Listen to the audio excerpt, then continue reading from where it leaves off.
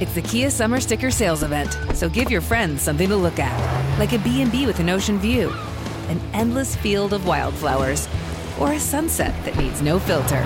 Make this a summer to share and save with a capable Kia SUV or powerful sedan.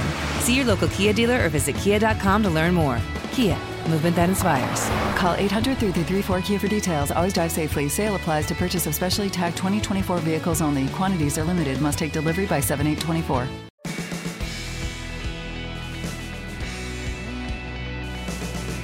Hello and welcome to Packers POV, a podcast that aims to shine a light on the human behind the helmet. I'm your host, Taylor Rogers, and we are here inside historic Lambeau Field. Today's guest graduated from Iowa State as the school's all-time leader in receptions and receiving yards, earning first-team All-Big 12 honors twice. After going undrafted, he is now the Packers' receiving yards leader, eclipsing his career-best single-season mark against Tennessee. Introducing Green Bay Packers wideout, Allen Jamel Lazard. What's up, Allen? Hey, how we doing? Doing well. It's nice to have finally a little bit of a break on the backside of that Titans game. Yes, it is very refreshing, to say the least. Did you take advantage? I did. Actually went down to see some family in Chicago, just kind of get away from the weekend and spend some time and not really think about football and everything and just kind of be able to enjoy the simpler things. And who was down there? Both my parents showed up. My little brother came as well, and then my dad has an aunt, uncle, and another aunt and his cousin out there. So I think I have 4 family members in Chicago. That's a pretty good reunion. Yeah, it was great, especially for Thanksgiving. We won't really get to see each other too much and everything. So kind of a pre-Thanksgiving, and my dad's birthday was at the beginning of the month. So it's kind of a nice little family time to be able to celebrate multiple things. Did you guys get into any adventures down there? No, we just went to dinner. Hibachi, which was great for my family and everything. Good food, good time, just be able to conversate and just kind of catch up. I know you're also a big juice guy. Yeah. You've gone viral on social media with your juice rate reviews. Mm-hmm. What is your juice of choice at the moment? I think my juice of choice every day is going to be freshly squeezed orange juice. It's hard to beat. I like switching it up every once in a while. Apple juice. I like cranberry juice and stuff. Anything that's natural, not loaded with sugar and a bunch of other stuff, is usually my favorite or go-to. But orange is hands down every single day. And you mentioned favorite foods. What are some of those? My favorite foods? I'm big on bacon.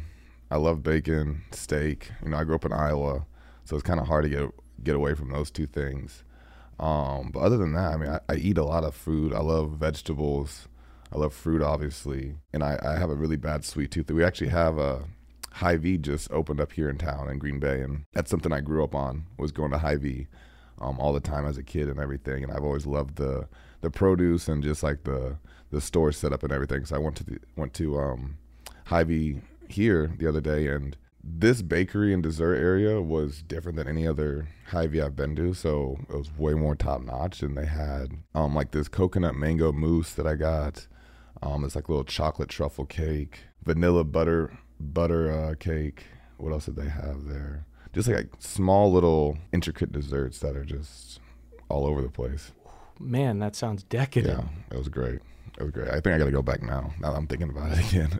You've also been prominent on social media posting about your growth and development, saying the biggest thing I've learned from this past year is who I am. So who is Allen Lazard? I'm a person that's constantly growing, learning, trying to figure out life just like everyone else. But I think the most important thing along that journey is being okay to make mistakes. And I think that's something I learned really kind of going into the NFL and everything, was that going undrafted, I was obviously devastated and really down on myself. But I kind of had 2 options. I could either just let that be the reality, or I could try to change it as much as I could. And to change it, I had to make several mistakes to learn how to grow and learn how to get better, and to learn on what things would work right for me personally and on the field as well. So things aren't always going to go your way, and things aren't going to always be easy. But, if you stay persistent, consistent, and, you see the bigger picture of things, then eventually you'll be able to get there. So you mentioned going undrafted. You end up in Jacksonville, and you've talked about that as being extremely hot and super grueling and tough mentally.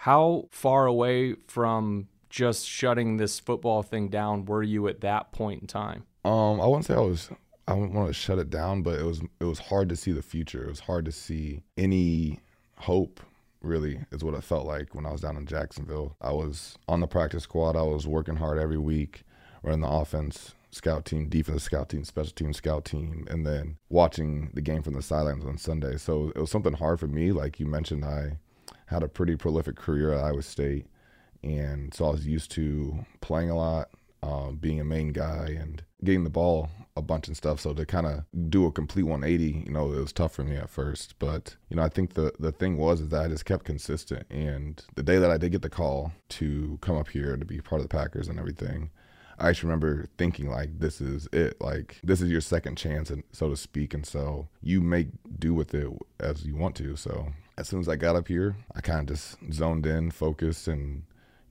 try to make the best impression on the players, coaches, and front office here so I could stay here as long as I could. You took advantage. You come to Green Bay. You don't get in the Jets game, but season finale at home versus Detroit, one play, and you make a catch. Yeah, and to me, that's what I tell people my greatest accomplishment is, my greatest achievement. And most people don't see it as that because it was a 7-yard catch. It was one play in a kind of a pointless game for both teams. But for me, it was everything, especially at that moment in time. Just for all the hardships that I've been through throughout my life and my career up to that point of just being on the P squad and everything, and kind of just learning the whole NFL business and how things work, and when will I get my shot, and how can I take advantage of it, and how can I grow, and how can I expand my role, and how can I make a bigger and better name for myself as far as what I visualized. And so at that moment when I got that catch and everything, I knew that worst case scenario, I never play football again. I'm in the stat book, like I've proven to myself. And I think that was the biggest thing that I learned, was that not to prove other people wrong, but just to prove myself right. And so keeping that positive mindset and keep reaching for new heights and new goals was something I've kind of developed in that time period, to learn just to keep on trying to prove myself right, and not really worry about the external noises. Where'd you learn that mentality from? Probably my parents. I definitely, now that I'm 26, about to turn 27, getting to this quote unquote later state in my life, which I know is still very young, but coming from high school and just being a adolescent and teenager, of just realizing the value of parents and the people that are around you that help mold you into who you are. And I've been very grateful and thankful to have not only a great family, but great friends and great coaches as well, throughout my life, and teachers too. I've been very blessed to have people that have always saw something in me and always pushed me to be the best version of me. And even at times when I didn't see that, especially as a kid, they still were consistent on it and everything. And it's always great going back and seeing old coaches, old teachers, and just seeing their faces light up because, they saw me where I am today many years ago, of being able to achieve this. And so I'm just very thankful for their guidance and their help along the way. You've had a lot of family go to Iowa State. Your mom, your dad, your brother, I think your sister now. Yep. What's that reunion like, and how Cyclone focused is it? Very, very Cyclone focused. For us, it's nothing really new because I feel like that's just how we grew up. My dad, if you ever get the chance to meet my dad, it's probably one of the most passionate people that I know, especially about the game of football, and even more so about Iowa State. He got one scholarship to go to college, and it ended up being Iowa State. And so you just see the love that he has for the school, the passion that he has for the game. And even from being 3-4 years old, he's just constantly been rewinding plays, showing me what I should do in this situation and how I should make this move, or why this guy messed up, or how I should answer interviews and stuff. And I feel like my whole life he's just kind of really prepared me and molded me into be able to be who I am today, to be able to be this athlete or football player, to be able to kind of handle the role the way that I've been able to. So my dad, his passion, his love. I mean, my dad will be the same way at a Green Bay Packer football game for the NFC Championship as he is for my sister's 7th grade, basketball game or volleyball game. So just the love and support that he has for not only me, but just everyone in my family, and even friends that I have or other family members that I've seen him go support, is definitely kind of where the whole love for Iowa State and the game of football that was developed. This being Thanksgiving week, and a week of gratitude. What would you like to say to your dad, and what are you most thankful for? Probably his craziness, his love, his passion, his disciplineness. He disciplined me a lot as a kid. Not to say that I was a bad kid or that I got in a bunch of trouble, but he was just always on me, as well as my grandpa as well. And I think most of us are like, we're spitting images of our parents naturally, but there's always a little voice in our head that's like, oh, I'm never nothing like my dad. I'm never like my mom. Like, now that I'm getting older, I'm like, wow, I'm starting to do the exact same things that I used to watch him do as a kid. And so, I'm just thankful just for, this, like I said, the sacrifice that he made. I mean, just to see the importance of having both parents in the house, to have a strong man in your life as a kid, to show you guidance, to show you love, to show you discipline, and many more things that he showed me throughout my life. Like I said, I went down to Chicago this past weekend and spent time with my family, and just seeing him interact with his aunt and uncles and the bond they have, and seeing how it's reciprocated in my family as well is just something that I have a lot of love for. Your dad's told you before, the truth will set you free. In being true to yourself, who do you want to be? I want to be someone that can be an example.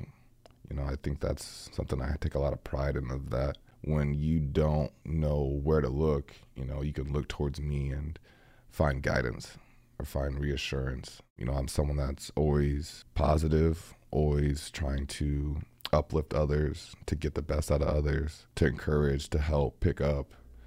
And so, I've always enjoyed being the crutch for other people in their lives and everything. Whether that's been like figuratively or realistically, like in the game of football as well, just being, third and long and fourth quarter, and we need this first down, of just being that guy to be able to step up. And so I feel like that mindset is kind of carried throughout my life in every aspect.